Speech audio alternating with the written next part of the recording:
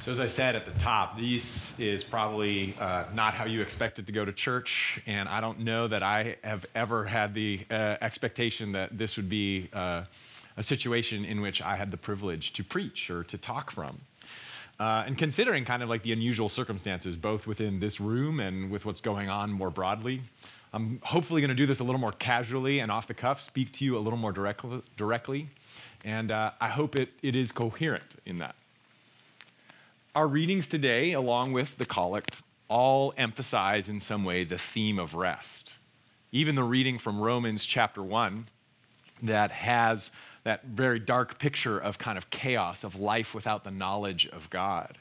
There's a contrast there, a life of rest, a life of praising God, engaging with Him. In a time with orders to work from home, that might seem timely, a theme of rest. On the other hand, our days are filled with social media updates and rapidly changing information, and so it doesn't feel probably particularly restful. The collect we prayed specifically references this famous quote from St. Augustine, that our hearts are restless until they find their rest in God. That suggests that we can find rest even in the midst of trying and frenetic circumstances. In the midst of a pandemic, one might be at rest. The rest that Augustine and our scripture readings refer to is something internal, a disposition of the heart, of the very core of our being, a sense of rootedness or calm from which one can live and move in kindness and goodness faithfully. This rest comes from entrusting ourselves to God. It doesn't necessarily mean an absence of effort or even action, and it doesn't require circumstances of calm. Think of Jesus sleeping in the boat in the midst of the storm, a rest from which he is able to rise and respond, rooted, secure, at rest. Richard Foster has written that Christians are called not to rest from work, but to work from rest, to be active from a place of restfulness in God, trusting who He is and what He has done for us. We engage a hurting and sick world. We practice our vocations. We deal with various situations as they come from a place of nearness to God and trusting ourselves to Him, our footing found in His love and obedience. I want to suggest to you in these extraordinary times, and in times that very well seem likely to become more extraordinary, even more difficult in the days and weeks ahead, the resources we require to live faithfully and well will be found only in this, the rest that God provides.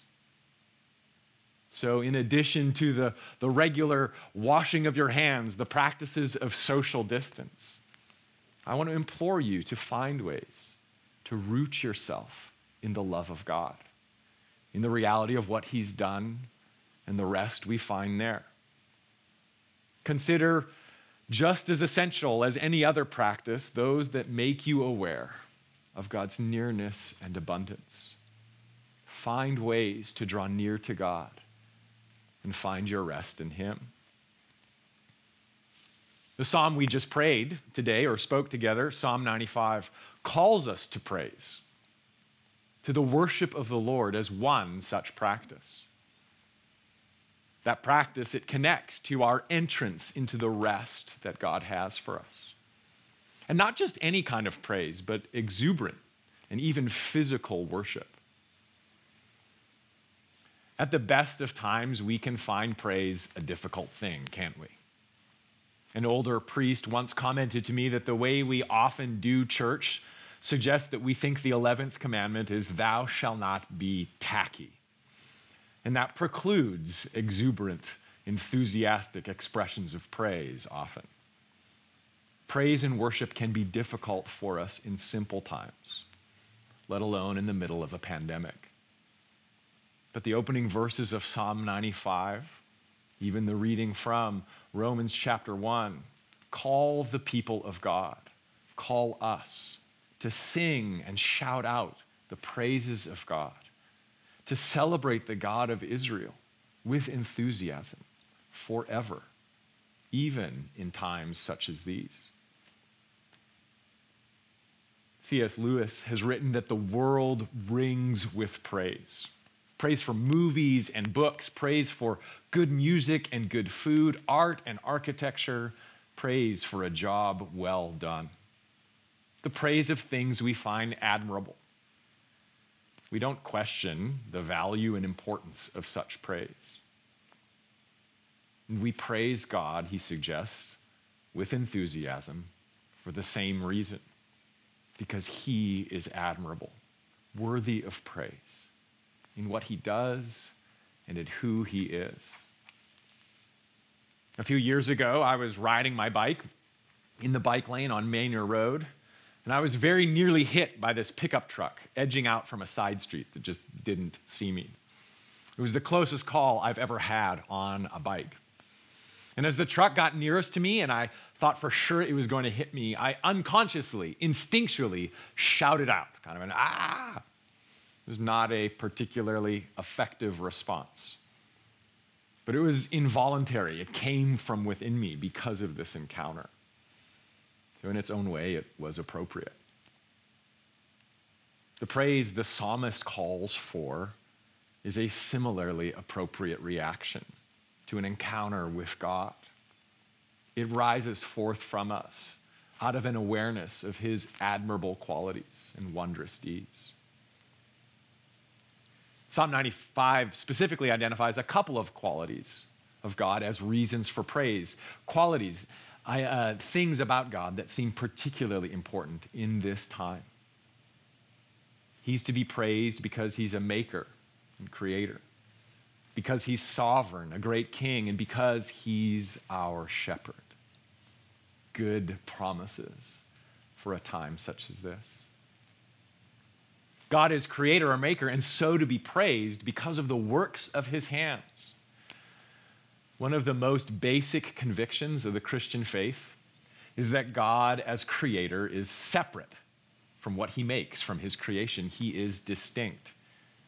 He isn't the same as the world or any created thing, just stronger.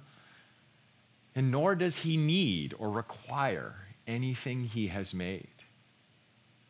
God doesn't create because of some lack or need in him. He's totally distinct and sufficient in himself. Instead, he creates out of his love and generosity. All of creation is purely a gift. The giftedness of creation, of reality and time. Your existence and mine, all our days, even these days, are a gift of God, a product of his generosity and abundant love given to us. God did not need your life to exist, but chose that you would. Pure gift, each and every one of us, each and every one of our days. Now, that doesn't mean our lives, our reality are entirely good, obviously. I mean, look around, right? But it does mean that we begin we begin rooted in a baseline, a foundation of God's generosity and love, the giftedness of all things. Have you seen some of the videos coming out of Italy? In the middle of incredible suffering and terribly challenging conditions, there are videos of people, whole apartment blocks organized in song from each window. Videos of people playing the tambourine and drums in rhythm together from their individual balconies. An opera singer serenading from her rooftop. There is something of this sense, the giftedness, that all things, all our days are a gift in these beautifully human actions. The people doing such things aren't blind to what's going on. They're not denying reality. But they are, even in some small way, living out of this sense of giftedness, living into this sense of giftedness. God is the one who has given us the gift of creation. Such gifts. Look around your home. at the things you possess, at the people you might be with, the relationships you have. Consider them. Consider the days you've had. Great gifts. He is worthy of praise who has given them to us. A second reason given to praise, even in a pandemic, in Psalm 95, is God's sovereignty. The Lord is a great God, the great King above all gods, sovereign over it all. The idea, especially in verses 4 and 5, is that nothing is outside the Lord's control. The heights of the hills, as well as the depths, those dark and unknown places. Even among what is unexplored and unknown, undiscovered and unmapped, lands and viruses, God is sovereign. The dry land, as well as the sea, that chaotic place of constant motion, where people are buffeted by the changes and chances of life and so easily lost. There too, God reigns and rules. It is in his hand. Our bishop loves to say this, and I can't think of a better situation in which to rip it off, but God is not surprised by COVID-19 or the coronavirus. He's not caught unaware by the WHO's declaration of a pandemic, or even the difficulties with testing in the United States. I think Wednesday night is when much of all this shifted in public consciousness here in America. But it's not as though God was about to watch the thunder and jazz on TNT that evening and was like, wait a minute, the NBA season has been suspended. And it's not as though then he went to Instagram and was like, and even Tom Hanks has it now too. That was me. That was my reaction. But God was not, is not, and will not be surprised. However this continues to unfold, God remains sovereign. Hold firmly to this truth. It is essential. A great king, above all gods, above all powers. Of course, that raises all kinds of questions, I'm sure you can imagine, especially in times like this. Questions about God's plans, about human suffering. Questions, ultimately, about whether or not God is good and can be trusted. This is very much what the Israelites are struggling with in Exodus 17. With that particular question, the trustworthiness of God, Psalm 95 is unequivocal. The psalmist points us to God's identity as our good shepherd. That God is sovereign, that he reigns and rules is good because he is our maker, our God, and we are the flock under his care. The psalm calls us to worship as a means of entering into the presence of God, moving into relationship with him. As we put our bodies into postures of praise, as we enter with enthusiasm, singing the psalms and songs of his excellence, we enter into his presence, and he is our rest. In his presence, we find the care, the refuge, all that we need. Whatever the circumstance, however life might yet unfold, whoever and wherever we are. Psalm 23 is actually the psalm for next week. But even now, this promise of a good shepherd, that we are not alone in social isolation, distanced from one another. Rather, even there, we remain under the care of he who watches over us. That promise, even now, is so very good. This is the one who is taking care of you, who is good in every sense of the word, in character and competence. He can be trusted. and he will shepherd us. He will guide us to streams of living water and is so very worthy of our praise. For Lent, I've been reading from this book called My Sour, Sweet Days. And if we were at the Phillips Event Center this morning and you had your bulletin in front of you, you would have seen the quote printed there from one of the poems by George Herbert. This is a collection of his writings. At the very last stanza of a poem that he wrote called Evensong reads like this: "My God, thou art all love. Not one poor minute escapes thy breast, but brings a favor from above. And in this love, more than in bed, I rest."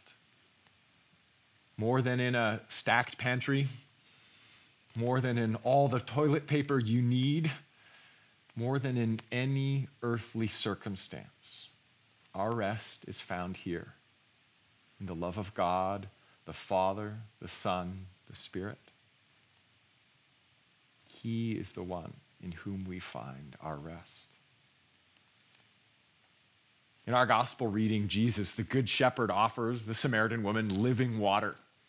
He invites her out of an insecure situation, an insecure life, across ethnic and cultural boundaries.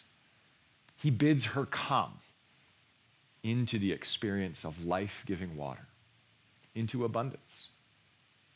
In him, her needs are met. There's rest.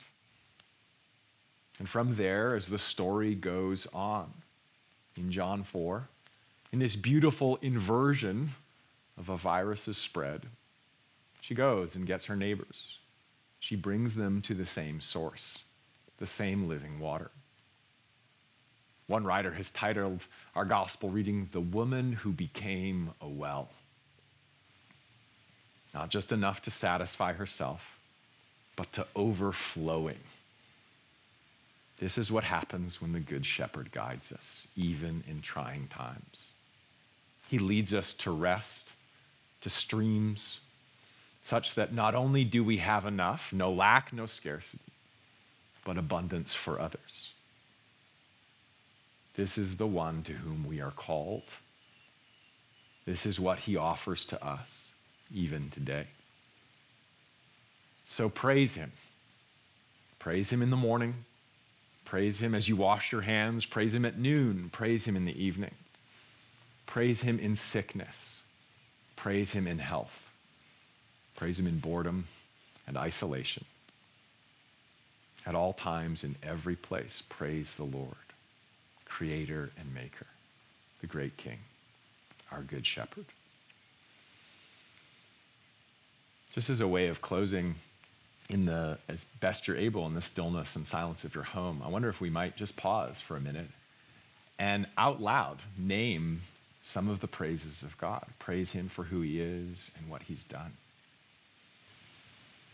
We praise you, O Lord, as Creator and Maker, our Maker.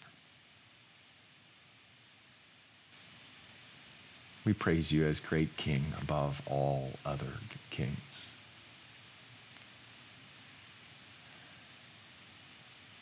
We praise you as Shepherd. Amen.